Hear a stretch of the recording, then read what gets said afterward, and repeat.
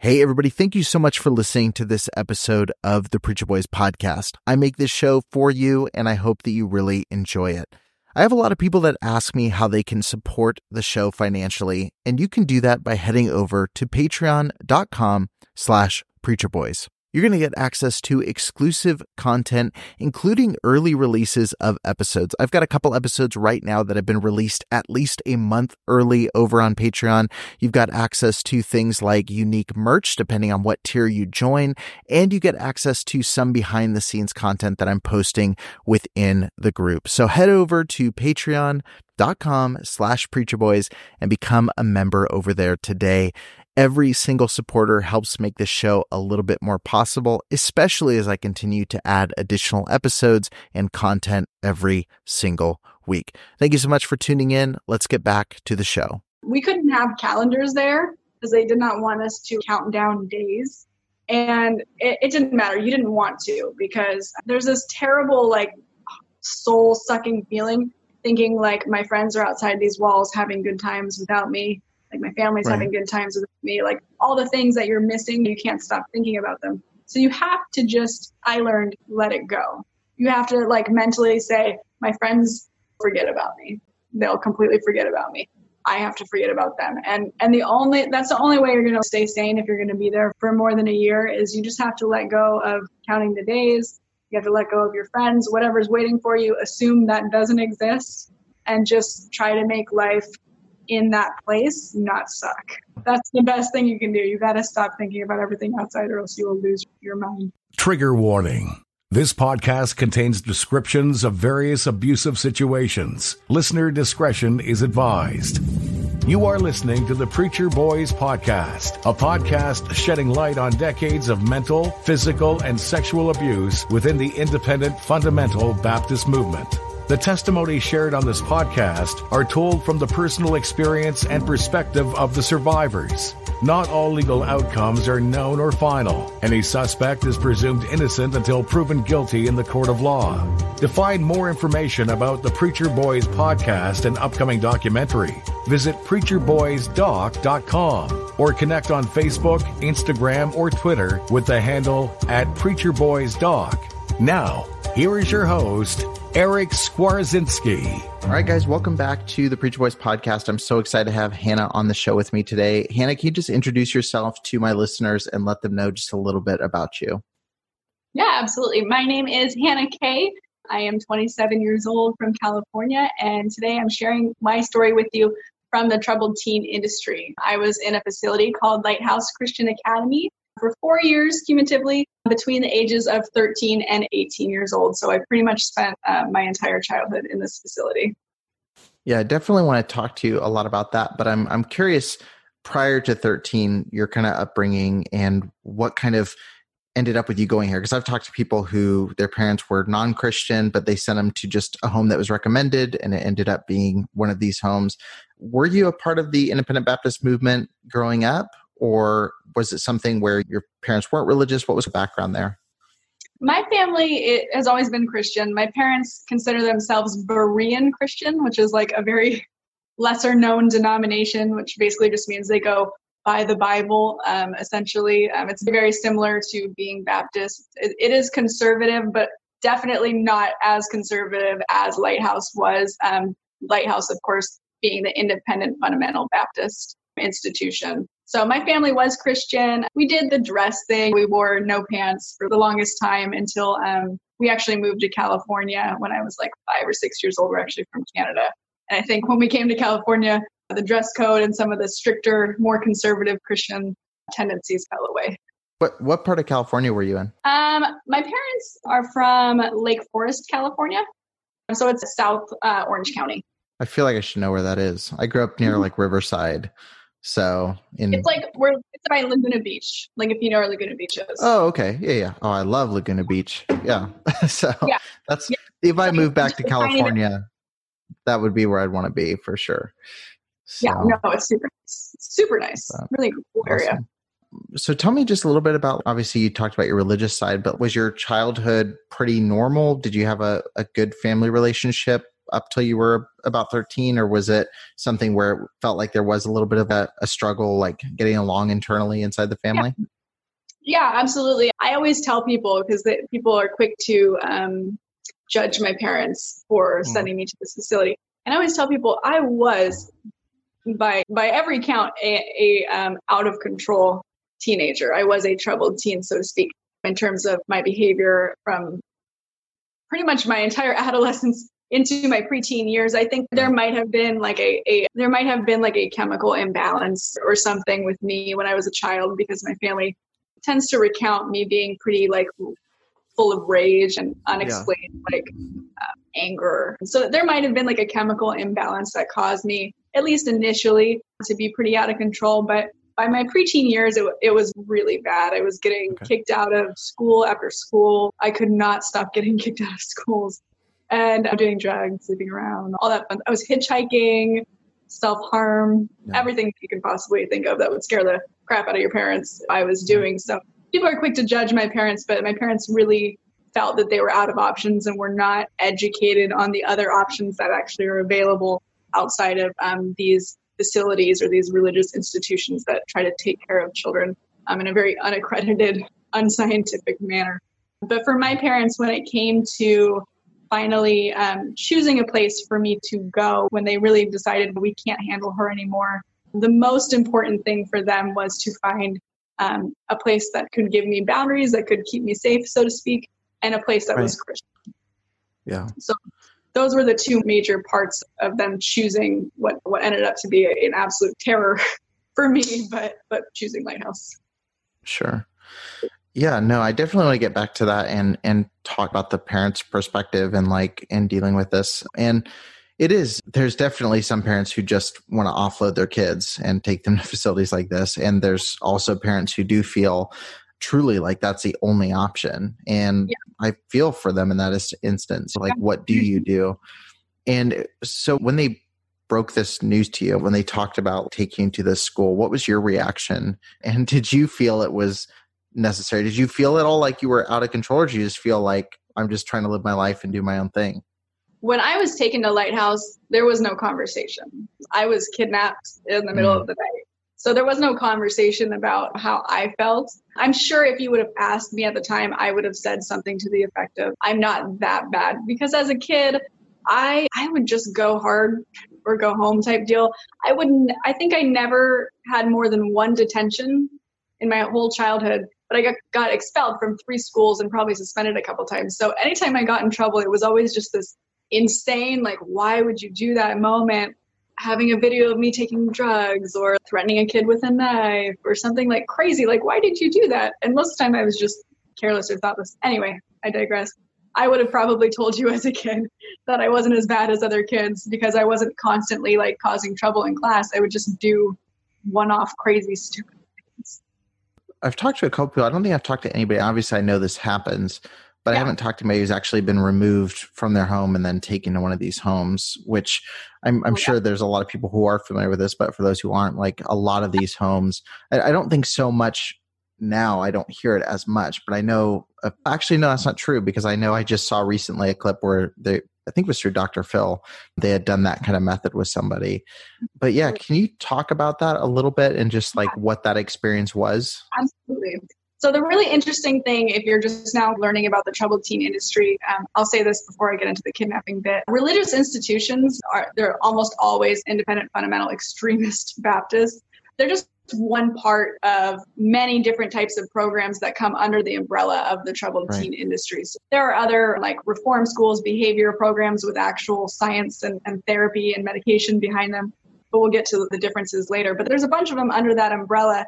And religious institutions almost always tell your parents to get you an escort or a third-party service. And the reason that this is, these religious institutions tend to operate in very specific states, because some states, like the state of Florida, where Lighthouse was located, religious institutions are exempt from like getting a state license. So they are overruled by an organization called FACA, which is the Florida Association of Christian Childcare.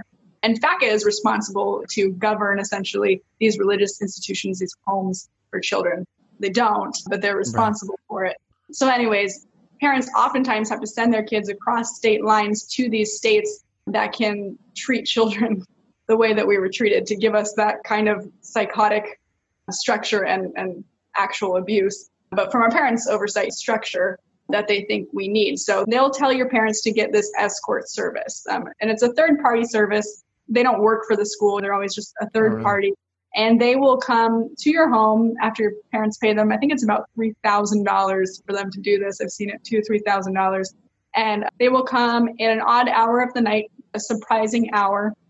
For me, I want to say it was like 3 a.m., 2 or 3 a.m., very common hour. Most survivors of the troubled teen industry will tell you they got picked up about this time. And it's usually two individuals will come. They're usually very large people. And they'll just walk into your room, flip the light on, and tell you to get up, and not tell you at all what's happening. It's so confusing. I can't express. When people hear me tell this story, they'll always ask me like all these questions. And I'm like, at that moment, had no idea. I have no answers for you. Like, it's a very confusing process when people walk into your room and you see your parents standing there and you're like, they're letting this happen. So what's happening? And you just have no idea what's going on. They walk into your room at 2 or 3 a.m. They'll tell you to get up, and you'll be startled, but they'll be rude almost. They're trying to scare you a little bit so that you don't fight them. So it's a traumatic process. They're very rude.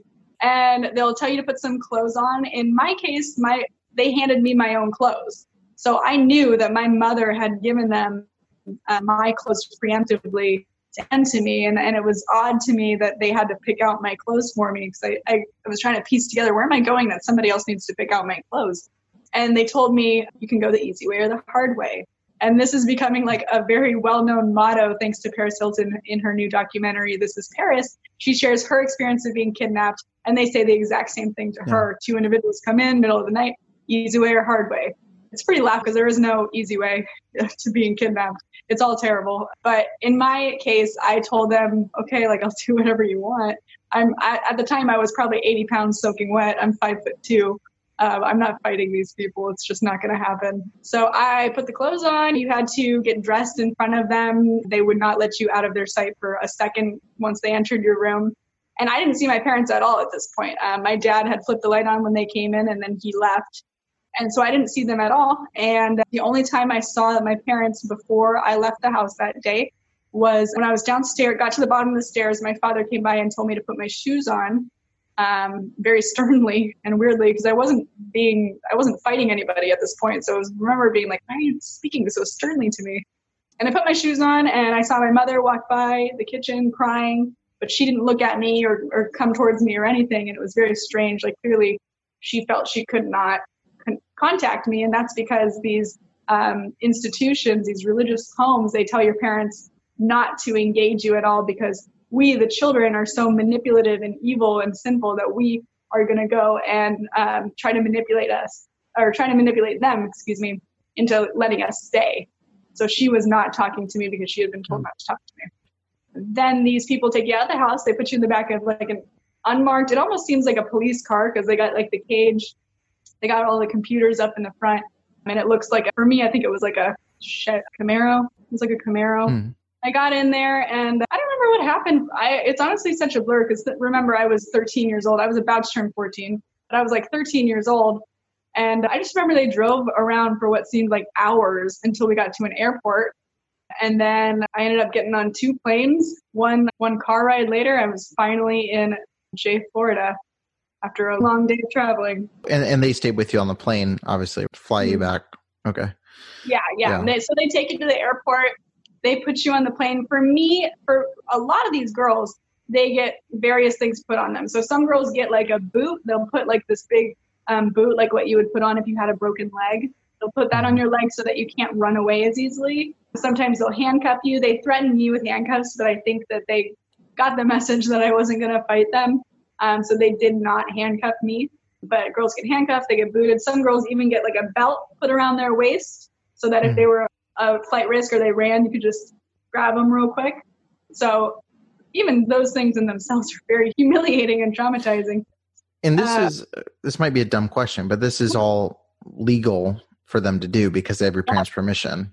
Absolutely. I think that some girls have tried to tell TSA agents at airports or other people like help them, like I'm being kidnapped. But I think they actually have a document signed by your parents or whatever. It might slow them down, but ultimately it would just cause more drama for the girl. At best, she doesn't know that at the time, but at best, it's going to slow them down an hour while they explain to TSA that they're not really kidnapping you.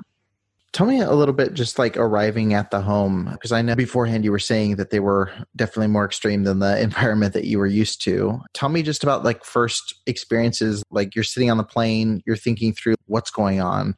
So when you actually roll up to this facility, what's going through your mind? At this point, I still have no idea what's going on. I think maybe I'm going to a rehab. I truly have no idea where I'm being sent. And it's strange that the mentality at that point in my life was, I can't ask because no one will help me. Like before I even got there, I was in that state of mind where I'm like, no one is going to believe me. No one's going to help me. No one owes me an explanation, because I never once asked the whole day that they're traveling. These random strangers, I don't even know their names, putting me on planes, driving me. I never once asked where I was going.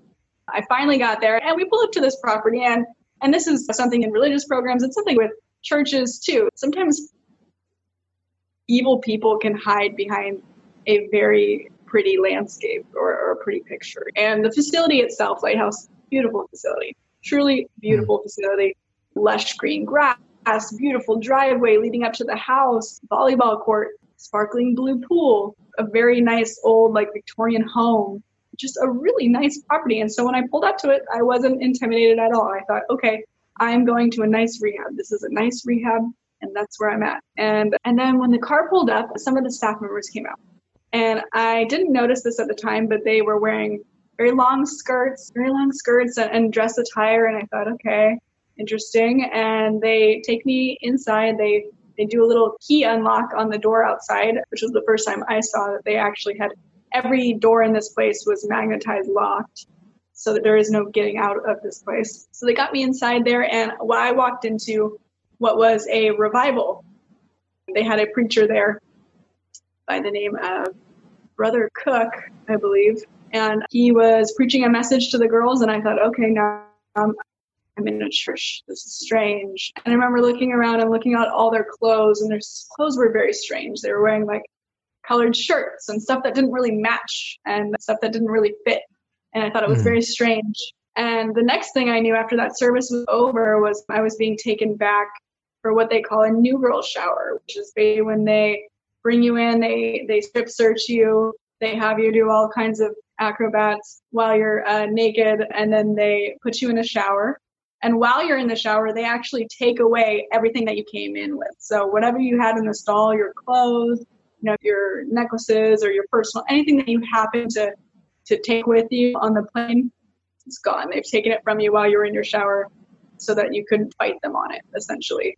And then when you come out, they've put a skirt in the stall for you and a yellow t-shirt, and that's what you're supposed to be wearing. I think in my instance, I was going straight to bed, so they probably gave me my pajamas first. But most girls would get the yellow t-shirt and the skirt at that point. But yeah, that's basically day one. You get taken across the country. You have no idea what this is. I still at this point have no idea what this is because no one will talk to you. Lighthouse is not a facility where girls are allowed to speak freely to each other. There's a lot of rules governing talking, but basically at best case scenario, there are 2 hours a day in which you might be able to talk to another individual if they're at a certain rank, and if you have somebody listening to your conversation, and if it's about approved topics. So very slim chance of having a real conversation or making a friend, which was banned essentially from there. But yeah, that was day one, basically. How many other people were there? How many students were there when you got there? I would say there was probably 30 or 40. The time I was there was probably no more than 60 and no less than 20 in the time that I was there, but it varied pretty regularly. And did it fluctuate pretty often? Or was it? I mean, girls were always coming in and girls were always leaving. It would fluctuate pretty good. And what determined when someone was ready to leave? Was there a certain time period for this school where, you have this much time here and then that's the end? Was it semester based? Like, how did it work? You would think that it would be time based. So the program, it's presented to your parents as it's a year program. So your child should be there for a year. But these programs, specifically these religious programs, they have no money, and they're charging your parents several $1,000s. I think for Lighthouse, it was something close to $3,000 a month. And there's many other programs that are even more than that, but Lighthouse, $3,000 a month. And they kind of need you to be there to pay their bills. So yes, I'm supposed to be there for a year, but there's no checklist of, when your kid learns how to be responsible or learns how to do tax. There's no list of things that I can learn or do to say at the end of 1 year, my parents are good to take me home. So it's completely out of my control and entirely up to the staff to tell my parents that I'm simply ready. No idea what that means. Usually for most girls, they would determine that being ready means I need to get saved immediately. Almost every new girl would get saved within a week of being there, because that is the only thing that you can see that you're like, okay, maybe this will make them think I'm a good person and I can go home and get out of this hellhole, is if I get saved and I try to be a Christian, and maybe that'll help. And of course, that's something they're aiming for. They want you to get saved, but it's not the solution. It's not necessarily what's going to let you get out of there. Did you feel that there was a breakdown or a class system there where some girls definitely were treated much better and some were treated much worse? Or, totally. Was there anything you could do to earn favor there? Yeah, getting saved was not going to get you to go home, but 1,000% you're going to have a better time if you get saved. And I talk about this a lot on my TikTok, but they had this world there, and Lighthouse is it's its own world. And if you watched all my videos, you would small glimpses of it, but it just operates differently. And they had the power over us while we were there to make our lives miserable. They could put us on super strict rules. They could simply pick on us and give us enough demerits are like sentences or lines for breaking rules. They could pick on you or follow you around for every little rule that you broke, enough to make your lines add up, which would make you get in detention, which would cause even further, greater consequences. They really had the power to make your life miserable. When girls didn't get saved, they would often shame them in chapel. Preachers would get up there, and if his message was about sinners or I don't know, just pick anything, he would find a way to apply it to whatever girl in the room hasn't been saved yet or isn't getting with the program. That's what they would say, is if you didn't get saved and if you didn't God help you with your problems, then you weren't getting with the program and you were never going to go home. And more than that, they would just label you like the rebellious bad kid. And everyone else would think, oh, that person's a rebellious bad kid. Which is not true. We were all brainwashed into truly believing that. At some point, you would start to believe that this person is truly just a bad person, they should just get with the program. And it's not true, but they would just get embarrassed and they would literally point at them and say their name and make them stand up and just humiliate them in chapel. Yeah, your life was going to be a lot easier if you got saved, for sure. Because they would just pick on you. I'm just thinking of all this. They would just pick on you so much. Everything that would go bad in your life, they would be like, for example, this one girl, her father died while she was there, and a staff member came up to her and was like, oh, God's trying to tell you something. That's why your dad died. And they would just make anything bad that happened in our lives and at home or whatever, it was because of your relationship or your lack of relationship with God. I can't tell you how many times I at the time claimed to be a Christian because I was brainwashed, and they would tell me no, you're not right with God. You this or that. If you didn't, I don't even know how to describe it, honestly. They would just make the calls for you, tell you what your relationship with God was. So you mentioned making life easier or difficult. What was the day-to-day life? So waking up through end of day, what did a normal, I say the word normal, but normal day look like at Lighthouse? Yeah. So we woke up, I believe it was, I always forget this. It's either 5 or 6:30 a.m. that we wake up. And from wake up time, you have to get out of bed, you have 15 seconds to get out of bed. If you don't, you're going to get in trouble. And then you do your morning routine. So you do your brush your teeth, brush your hair, wash your face type thing, and you get dressed for the day. Use the restroom, whatever you need to do.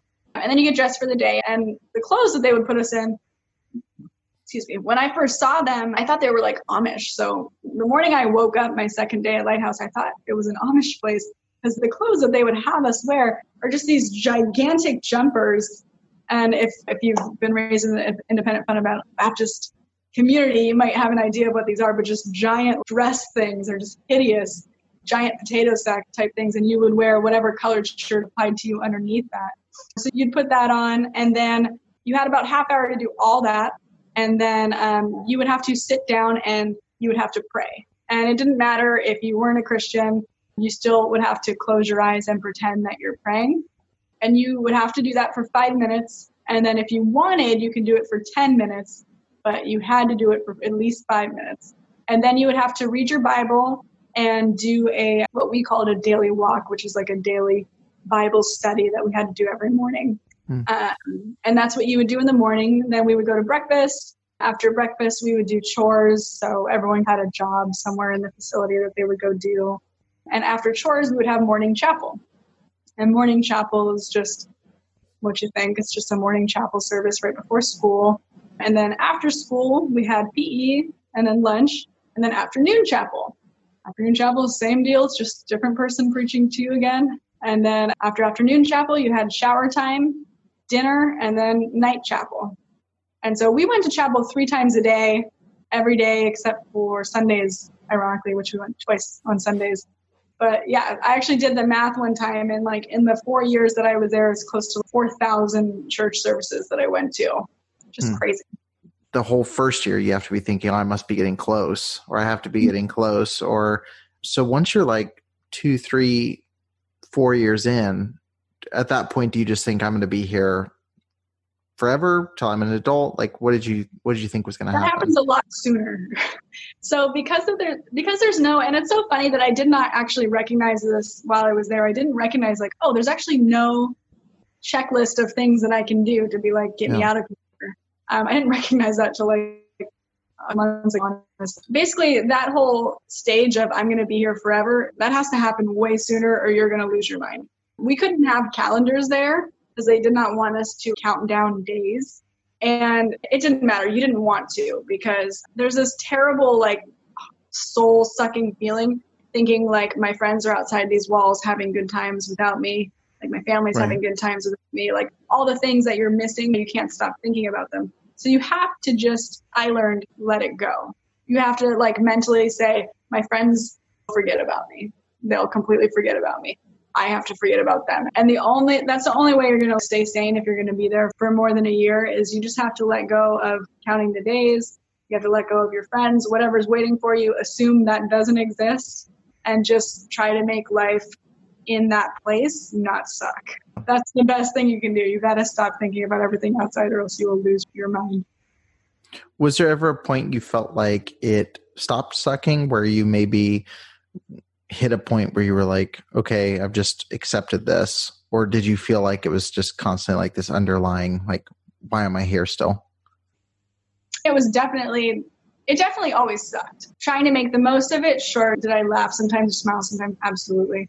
There was times girls would make me laugh, or the staff would do something quote unquote nice, which now you recognize more as Stockholm syndrome, the way that they would push and pull you. But yeah, there was always an underlying tone of, I want to be out of here for everybody. No, even if you were brainwashed, which everybody basically was after a certain amount of time, because they make you memorize. When you first arrive, you have to memorize like 5 pages that they've printed out with scripture verses that are like, some of them will be on like salvation, and some of them will be like on submission, and they're different kind of topics. And you'll have to memorize 4 pages of that when you get in. And then every single week you got to memorize a certain number of verses in addition to it, plus all your Bible studies. And after watching so many girls who get saved and get with the program, be treated better than you, it's your only option. You get saved, you buy into the program, you start believing in Jesus and like trying to make that work for you, because the truth is your life is going to be better if you do that, because the staff's going to treat you better and you'll really believe it. I digressed and then forgot the question. What was your question? No, I was just saying, was there ever a point, because I know for some in some of these schools, they get to a point where they buy in so hard to the message that's being taught to them 3 times a day that they end up being junior staff, or they end up being group leaders, or they end up which, like you said, feels very Stockholm syndrome-esque. No, it is. And I don't remember if they asked me to stay on staff. I'm positive that I could have stayed on staff. I left when I was almost 18 years old, I want to say a month or two before my 18th birthday. And I actually came back like maybe 9 months later just to visit. And I think at the time I had not yet registered the trauma. I thought they were good-hearted people who treated me poorly sometimes, but they were good-hearted. And I was really still in their grip.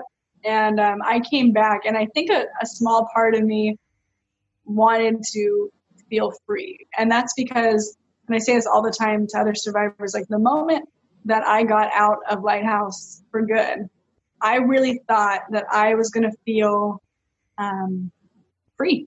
I really thought that it was going to be like fireworks and confetti, and this is the moment you have your life back. Like it was going to be this amazing moment of bells and whistles when I finally walked out the door for the last time. And it wasn't. And it was the saddest, most disappointing moment of my young adult life when I walked out those doors and I realized all the terrible negativity and self-worth problems and feeling like I was going to go to hell, and all these terrible things were going with me. Like they were coming home with me. And so when I came back to visit, when I was still brainwashed, I think I was looking for some kind of healing when I did that. And I'm not sure I was very consciously planning that, but I think that's what that was. Because I didn't go to any church services when I came back. I just literally slept in the room that they allowed me to sleep in for 3 days, and that's pretty much all I did. It was just weird. It was a weird thing that I did. But you're right. A lot of people will stay on staff. And the reason that they stay on staff could be a couple of reasons. Some girls are there until they turn 18 years old, and then they have no money, and maybe their parents have completely disowned them, which happens all the time. Yeah. And they don't have anywhere to go. And so they stay there, and it's easy for the staff to take them on because they've already bought into the way of life at Lighthouse. You don't have to surprise them by saying, hey, I'm going to need you to put that girl on the ground, tackle her, and then sit on top of her for several hours. Like you're like, okay, I can do that. Like it's already ingrained in their brain that that's an acceptable way to treat children. And you can pay them next to nothing for doing it. So it really works out for them because they don't have to risk anybody reporting their terrible practices when they just hire girls on. I want to hit on something you said earlier. You talked about not registering yet, that what happened did have a negative impact. And this is something that I see a lot of. There was just a news article shared just in our local news Facebook page, and it was about the This Is Paris documentary. And a lot of people were coming out and saying, why didn't she say something right when she got out? Or why didn't she do this? And that's a common question in any abusive situation. Why didn't it bother you when it first happened? And so I guess if someone was to ask that question, they were to say, hey, how do you know it wasn't how it got you away from drugs? It got you away from bad influences. Are you sure it's not just other bitter people that have spoken lies to you and made you bitter toward this place? Obviously, I'm asking that knowing from talking to people where this comes from. But I'm curious, what do you think it is that leads someone to wait a while to recognize that it's abusive? Yeah, so many reasons. Like there's so many things to tell you just based off what you said. First off, I'm going to start on why people don't recognize trauma. And there's a lot of different reasons. These are just my opinions, but there's a lot of different reasons that I think people don't recognize trauma. And I tell this to my TikTok people a lot is for kids, they a lot don't let anybody touch your body without your permission, right?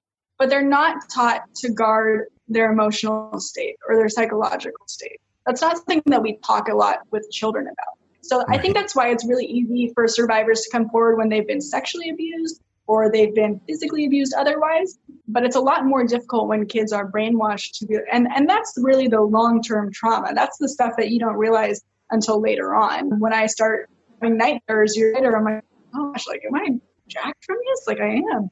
That's the stuff you don't realize till later on. So that's the first part that I think is a huge piece of why people don't recognize trauma. Another thing, and this isn't true for all men, but oftentimes in religious institutions for boys, it's a very toxic environment. It's very toxic masculinity. where, sometimes men they buy into those wives be very submissive, men be very manly, and they don't allow men to tap into their emotions or psychological states. So I find it's a common theme. I actually got this from my ex, who's a survivor of a boys' institution, and he agrees with me. He's like, men, because they were in that state for so long, they really do not tap into anything other than physical abuse. Like, they have a hard time acknowledging or talking about the psychological and emotional abuse they endure. Right. So those are two reasons that I think people have struggled to just even recognize that they've been abused. But in terms of actually sharing it once they know, it starts off with this. There's a huge stigma already on kids of the troubled teen industry. We're there because people don't believe us. We're told for years that we're manipulators and liars and that no one will believe us. So then when we get out, it's not even worth trying. It's a very common argument or question that people get, why didn't you say something sooner? Why are you saying something now, years later? Something women in the Me Too movement often have to battle against. And as a woman, I can understand that, but even women in the Me Too movement don't always have this extra layer of, I was a troubled teen. And people will often accuse troubled teens, like you said, of just being bitter or angry that we had to be somewhere we didn't want to be. The staff that ran Lighthouse to this day, a couple months ago, will be like, we know you had to be somewhere that you didn't want to be, and just completely dismiss everything that they did to us. Even when I can present them with events that I know they occurred because they were there, the staff was there, like absolutely undeniable events. They like to bury in that narrative that we're just angry kids, 27 years old. I've been out of there for 9 years. I'm not doing a lawsuit. I'm not trying to get money. I'm just sharing my story. I have absolutely nothing to gain except the protection of children and the education of parents with troubled kids. Yeah. People, other reasons people don't talk about it.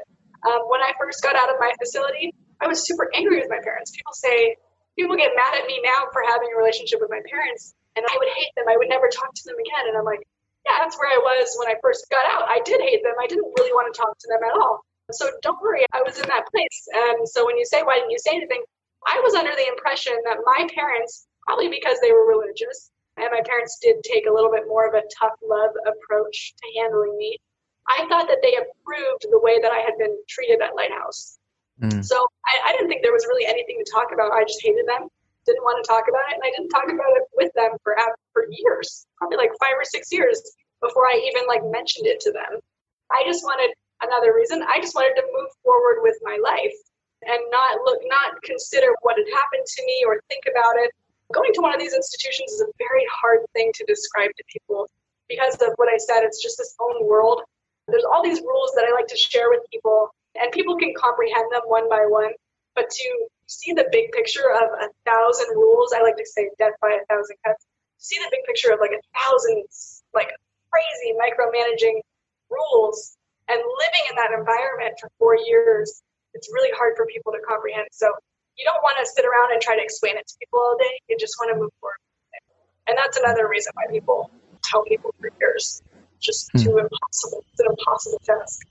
No, one of the things too, I just wanted to cover, because I know, again, this is one of the things I saw in the comments, and I see it whenever I put out content about this or see other people's content about this, is especially from the older generations, they tend to focus on, hey, I had corporal punishment. Hey, we had tough love. We had this, which we could unpack all the ways that kind of trauma got passed down to the current generation. But I'm just curious, again, and this kind of piggybacks on the question I just asked, which is, we look at these homes, we look at a family that has no option or seemingly no option, and the kid is not listening. They won't hear what's being said, and they're sitting there with, what do I do? And the reaction of most parents in any disciplinary situation when you get to that point is they just need tough love. They need really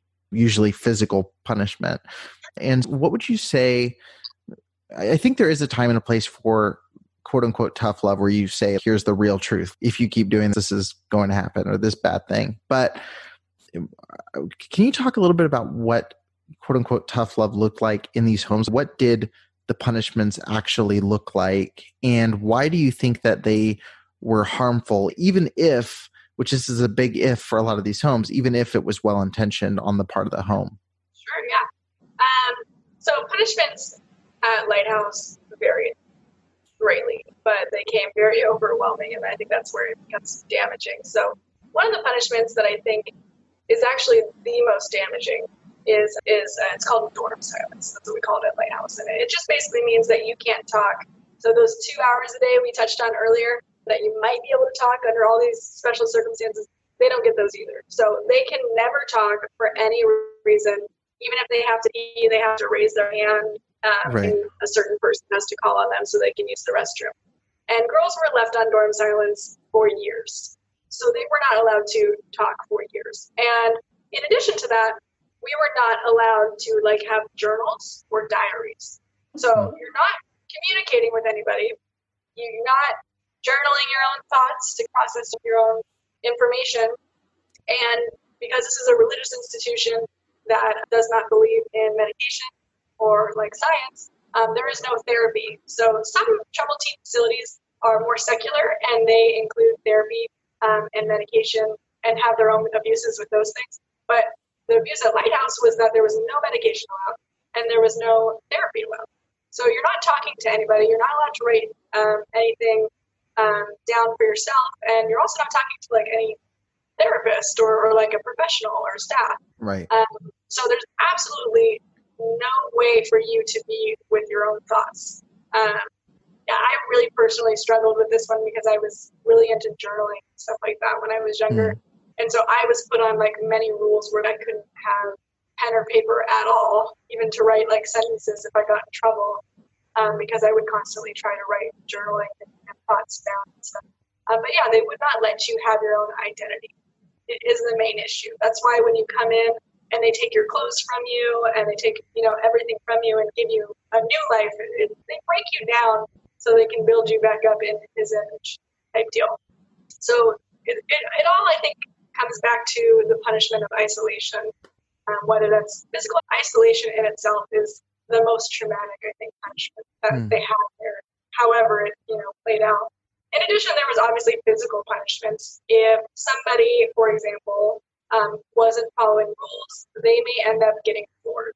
And I touched on this earlier, but getting floored is essentially when a staff member and or other students will come up, they'll get you on the ground. They may do this by tackling you, tripping you, pushing you, pulling you, however they do it, they're going to get you on the ground. They're going to roll you onto your stomach, and then they're going to sit several people on top of your body, like your back and your legs and your arms.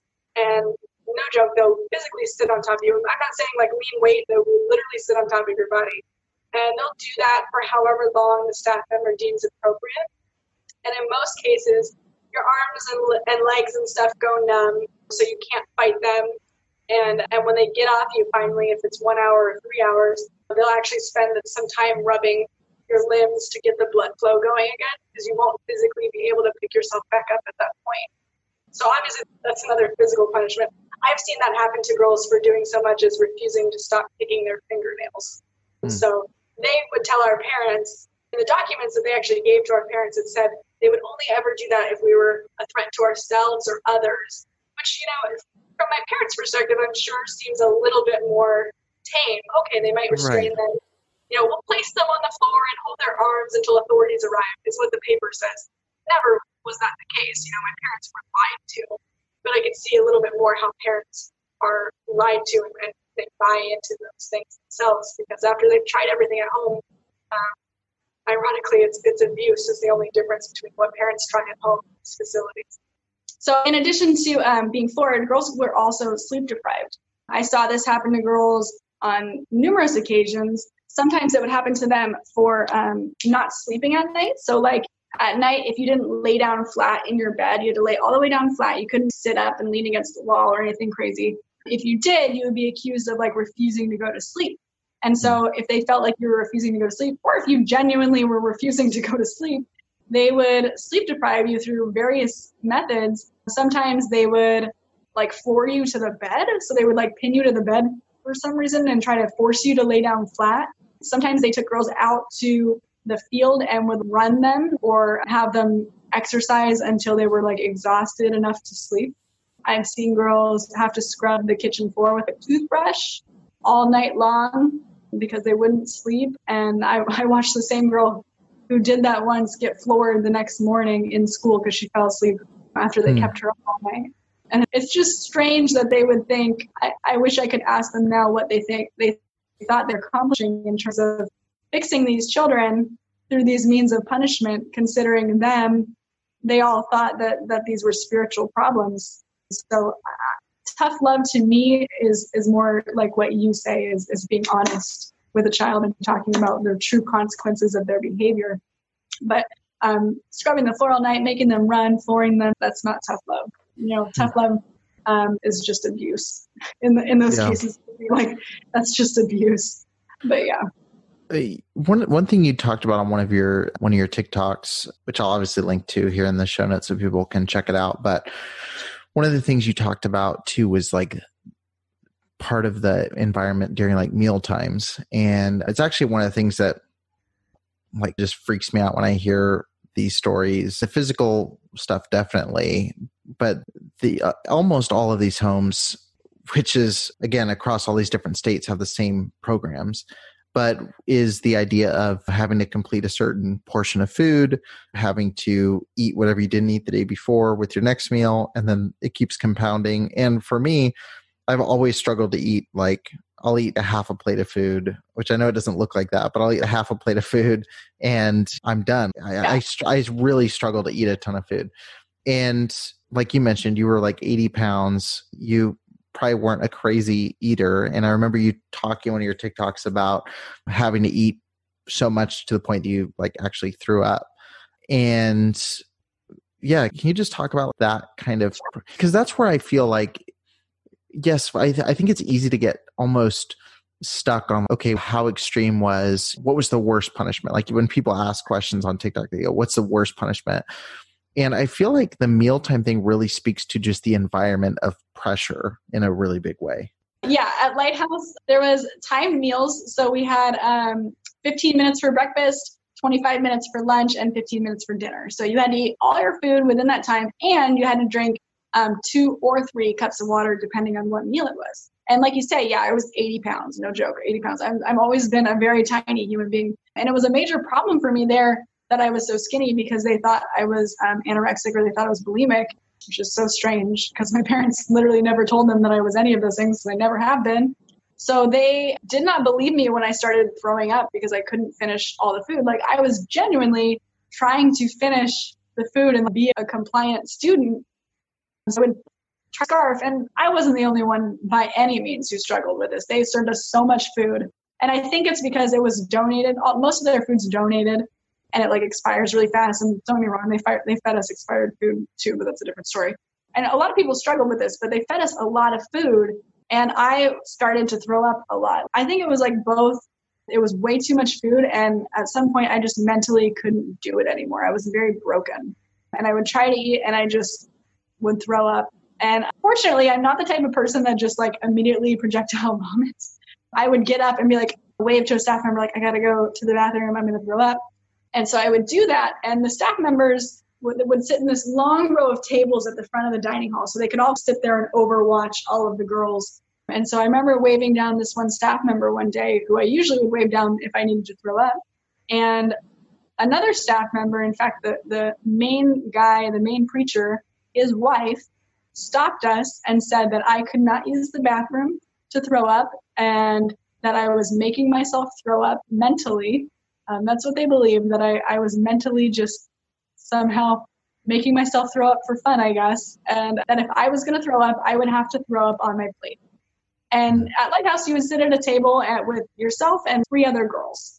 And so I would have to throw up in dead silence in this room of 40 people, throw up on my plate right in front of these 3 girls who have to finish their food still. And that was the only way that like that could happen anymore after that point.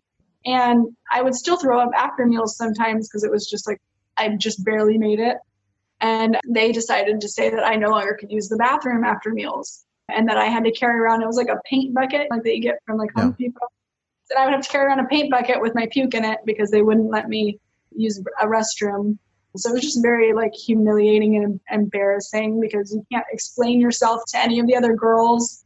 And you just look like this gross person. And yeah, that was definitely a really interesting, eye-opening moment for me when I realized in this moment where I really wasn't trying to buck the system or break the rules, they just had no compassion for me there was no individuality for any of the students. Nobody could have accommodations for them, or we were just treated like cattle. Really, we were. Everything we owned, they referred to us as our initials. Sometimes many girls were referred to by their initials all the time, had numbers, like assigned numbers, like we were very much treated like cattle, and everybody was on just like the same path, and there was no exceptions for anyone who might need a little extra help. It was a very compassionless environment. So you'd mentioned you were there on and off from 13 to 18? Yeah. And you had a break around 15? Yeah, it was somewhere in the middle. So I arrived, I want to say September 10th, 2007. I only know that because I didn't get saved until 2008. And then I left at like the end of 2009. And then I was back home for 6 to 9 months, roughly. I can't remember exactly, but around that. It wasn't even a year yet. And then my parents sent me back a second time. And then I was there until I graduated in 2011. What was the motivation for sending you back? Jesus didn't fix me the first time. I love my parents. They truly thought that whatever problem I had was a spiritual problem. So I think when I didn't really hold fast to religion when I came back, I think they were fooled by the brainwashing too. So I came back and I claimed to be a Christian, and I actually held pretty conservative Christian values for probably a few months when I came back, but then it starts to fall off. You start to realize this is not who I am. I don't care about this. I don't believe about this. And I think they just see that as backsliding, and they thought, we got to send her back. Because I was acting out again and getting into trouble again. And they thought, oh, we'll send her back because it worked. They probably thought, ironically, I really screwed myself with the brainwashing for thinking I was Christian, because they probably thought it worked the first time. It just didn't stick. Send her back again and it sticks this time. It's probably what they thought. So you're 28 or 27? Okay, so 27 now. And you've taken on this role of advocacy and like talking about this and really sharing your story, which takes a lot of vulnerability and probably initially reopened a lot of old wounds, I can imagine. So what's prompting you now to share your story and to really aggressively speak out about these places? Sure, yeah. I think right now, in fact, it was a few months before I linked up with the Breaking Code Silence movement, and now Paris Hilton's on board, and it's this crazy hot topic right now. But I started a few months before getting on board with them. I've just been on like a major healing journey in the last couple of years. And maybe a huge part of it was to do with quarantine right now. When quarantine hit again, it was a really interesting phenomenon for a lot of kids who've been in these facilities. When your state says, oh, you can't go outside, you have to stay inside and only go out for when it feels like this lockdown mentality. I'm very familiar with it, as are many other survivors. And it triggered a lot of things in a lot of us. And for me, it's been incredibly difficult. It has reopened so much trauma that I knew when things were shutting down again, I was like, I bet you I'll get anxiety really bad again. Because I go through periods where my anxiety is really terrible. And quarantine and the lockdown trigger has really brought it back for me. And I think while it brought it back for me, it also gave me time to process a lot of it. And I try to be super honest and straightforward. And I hold myself to a high standard of like, let's like talk about why you feel this way or why you reacted this way, even if it like makes you sound dumb, or like even the brainwashing. I think that's a topic that people don't talk about too much. They acknowledge it, but they don't really talk about their experience and say, I thought I was a Christian. I thought I was going to be a missionary. Because that's an embarrassing thing to be, because people associate being brainwashed with being weak mentally.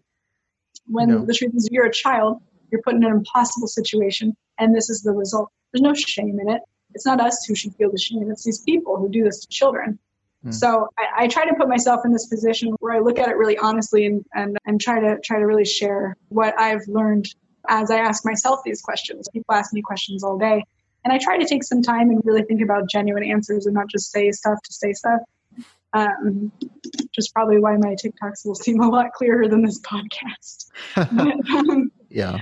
I usually take some time and really just think out what is like the real answer to this question. So anyways, I think just feeling my own trauma and needing to find healing for a lot of parts of my experience that I haven't acknowledged before.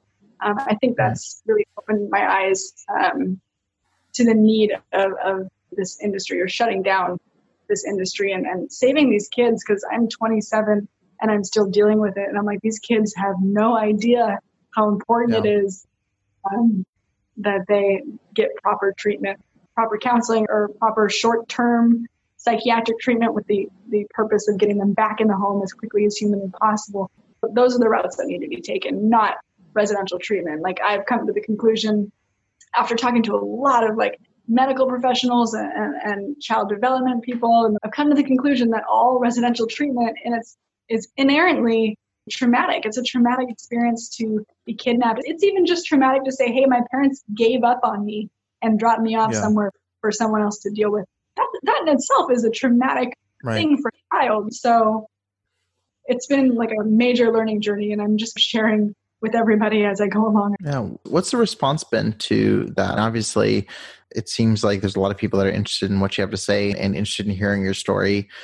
But what's been the response? I know if it's anything like what I do with this show, there's probably hundreds of messages you're getting off the public sphere, that you're getting private messages and questions. What's been the response for you doing these TikToks?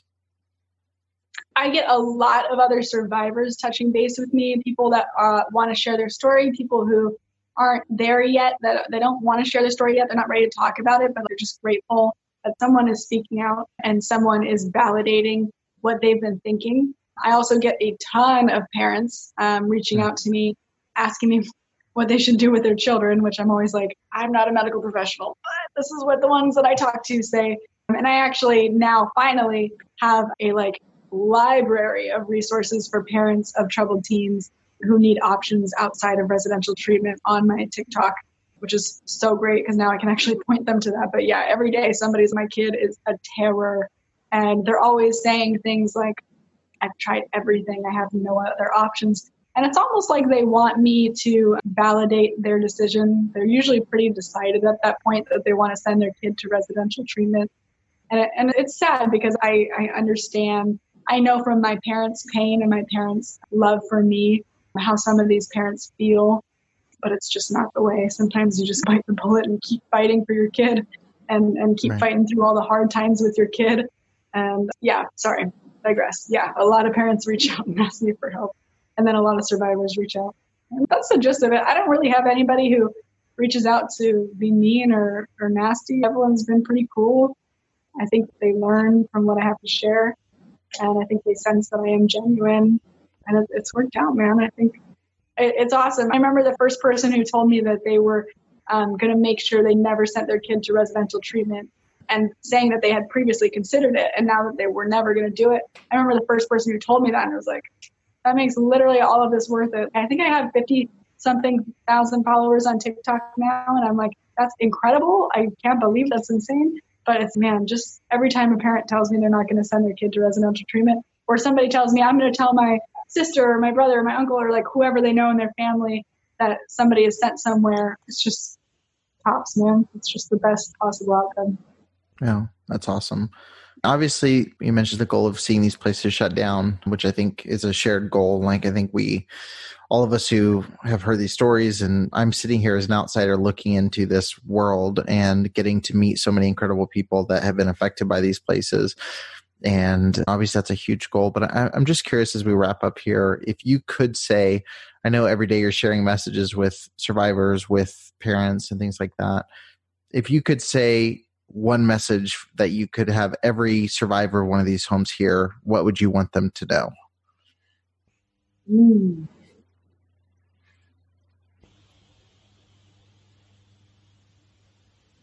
That's an important thing to tell kids. It's tough, and it's a sad thing because you ask me that, and there's not much you can tell these kids. There's nothing they can do.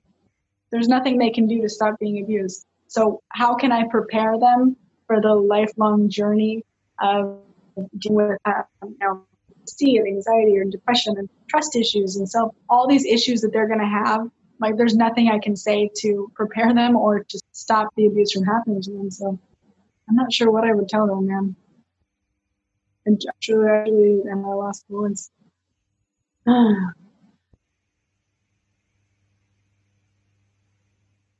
literally couldn't tell you. I'm like, there's literally nothing you can tell them. That's the saddest part of everything is like, when the abuse is over, you can say something. I'm like, they're still being abused. What do you say? Hang on. Yeah. You know, unfortunately, I would love to give you like this great send-off moment, but that's the gravity of the situation that we're in right now. That's the importance of why we need to shut down this industry. There's nothing these kids can do to stop what's coming. That's the gravity of it. Yeah, I appreciate you sharing. And I'm seeing this time and again, and I've talked with people off the show who have literally, like, you can just sense the anxiety, the frustration, the fear, the depression. Like you can, you know, I did an interview with someone from one of these homes where it just, you could just tell how damaged they were from that experience. And I'm sure you've had that tenfold with the people you've talked to. What can people do to help shut these places down? That might be a good question to end on here, so we can have a happy send off. But what can people do? I sit here as someone who I don't have a personal connection, and I'm sitting here, and up until doing this podcast in January, I think it was in maybe March that I first got connected with Amanda and started understanding like, oh, there's something going on here. Yeah. But I sit here and go like, I feel like now that I know I have this responsibility to like help and I feel like other people do too, but it's hard to know where to start or what to do. Sure. That's great. I love that. I love hearing people who want to help. That's probably the single most important thing that I hear from people who are not survivors, but just supporters. I think means so much more. It's so validating for people to be like, I want to help, or that's not right the way that you were treated. Like, people don't understand how important it is to say that to survivors, because for years we were told that we deserved what was happening to us, or that infliction upon us in some way. So it's so validating for people to say that's not okay and we want to help. And the ways that you can help, there's a couple different ways that, and I always have to credit them, the group Breaking Code Silence came up with these little points to help. And I always like to share them with people. So there's a couple things you can do. First thing is to investigate. If you want to help shut down some of these places, you have to investigate with us. And I highly, if you want to get involved with investigating, join the Breaking Code Silence group. There's an investigation team, and they look at the facilities that are open, and they try to find evidence of abuse and report it to proper authorities and work with authorities in the areas of these facilities. So that's a great area you can help. Another point is to help with legislation. We try to educate politicians on what's happening in these schools, on the lack of oversight, the lack of education, even the staff members of these places. There was people who worked at Lighthouse who didn't have high school diplomas. Like, bringing this to the politicians, educating them on what's happening and the lack of oversight in these facilities is huge. So trying to make big changes in the law is the second part. And you can do that by signing petitions. You can do that by working with the legislative team at Breaking Code Silence. They are already in contact with some senators in certain states, and you can write letters to those senators. You can call them. We just try to hound them and try to get them to hear us, and that's a huge part of it. And a third way you can help is more what I do, or my primary thing, which is media. You can share other survivors' content. You can, if you're a survivor, you can share your own story if you're comfortable with it. But just social media, sharing stuff, commenting on stuff, sharing it with your family, your friends. If you can just share it with one person who is considering residential treatment, you could literally save somebody's kid from a lifetime of trauma. It's just as important. And all three of those departments work together. They all need each other. They're all equally important. So if you can do literally any of those things, it's incredibly helpful for the kids that are still in this industry. That's awesome. And I'm going to keep sharing what you're doing. And I know that there's going to be a lot of people who, you already have a huge audience of people watching your stuff. But I know there's people that listen to the show that maybe weren't aware of you that are going to definitely check out what you're sharing. Yeah, no, that's so awesome. And again, everybody, just definitely be sure to check out the links in the show notes. I'll have links to your TikTok where people can check out what you're doing, your Instagram, things like that, so people can see what you're doing. My thing with the show is once you do something, I feel like you have some responsibility to have a part in doing something about it. And that doesn't mean everybody's going to devote their entire life to this, but if you can share a post, if you can drop a comment, mention something to someone on a phone call, that can make all the difference. And like Hannah said, it can make all the difference for one child's life, which I think is worth it. But yeah, thanks for coming on and for sharing your story. Thanks so much for having me. I really appreciate it. Thank you for listening to the Preacher Boys podcast. If you appreciated the content on the show, please leave a review on iTunes and don't forget to connect with us on Facebook, Instagram, or Twitter with the handle @PreacherBoysDoc. Additional information can always be found on PreacherBoysDoc.com. When you need mealtime inspiration, it's worth shopping Kroger, where you'll find over 30,000 mouth-watering choices that excite your inner foodie. And no matter what tasty choice you make, you'll enjoy our everyday low prices, plus extra ways to save, like digital coupons worth over $600 each week. You can also save up to $1 off per gallon at the pump with fuel points. More savings and more inspiring flavors make shopping Kroger worth it every time. Kroger, fresh for everyone. Fuel restrictions apply. Save big on brunch for mom, all in the Kroger app. Get 16-ounce packs of flavorful Angus 90% lean ground sirloin for $4.99 each with a digital coupon. Then buy 2, get 2 free on 12 packs of delicious Coca-Cola, Pepsi, or 7-Up, all with your card. Shop these deals at your local Kroger today, or tap the screen now to download the Kroger app to save big today. Kroger, fresh for everyone. Prices and product availability subject to change. Restrictions apply. See site for details.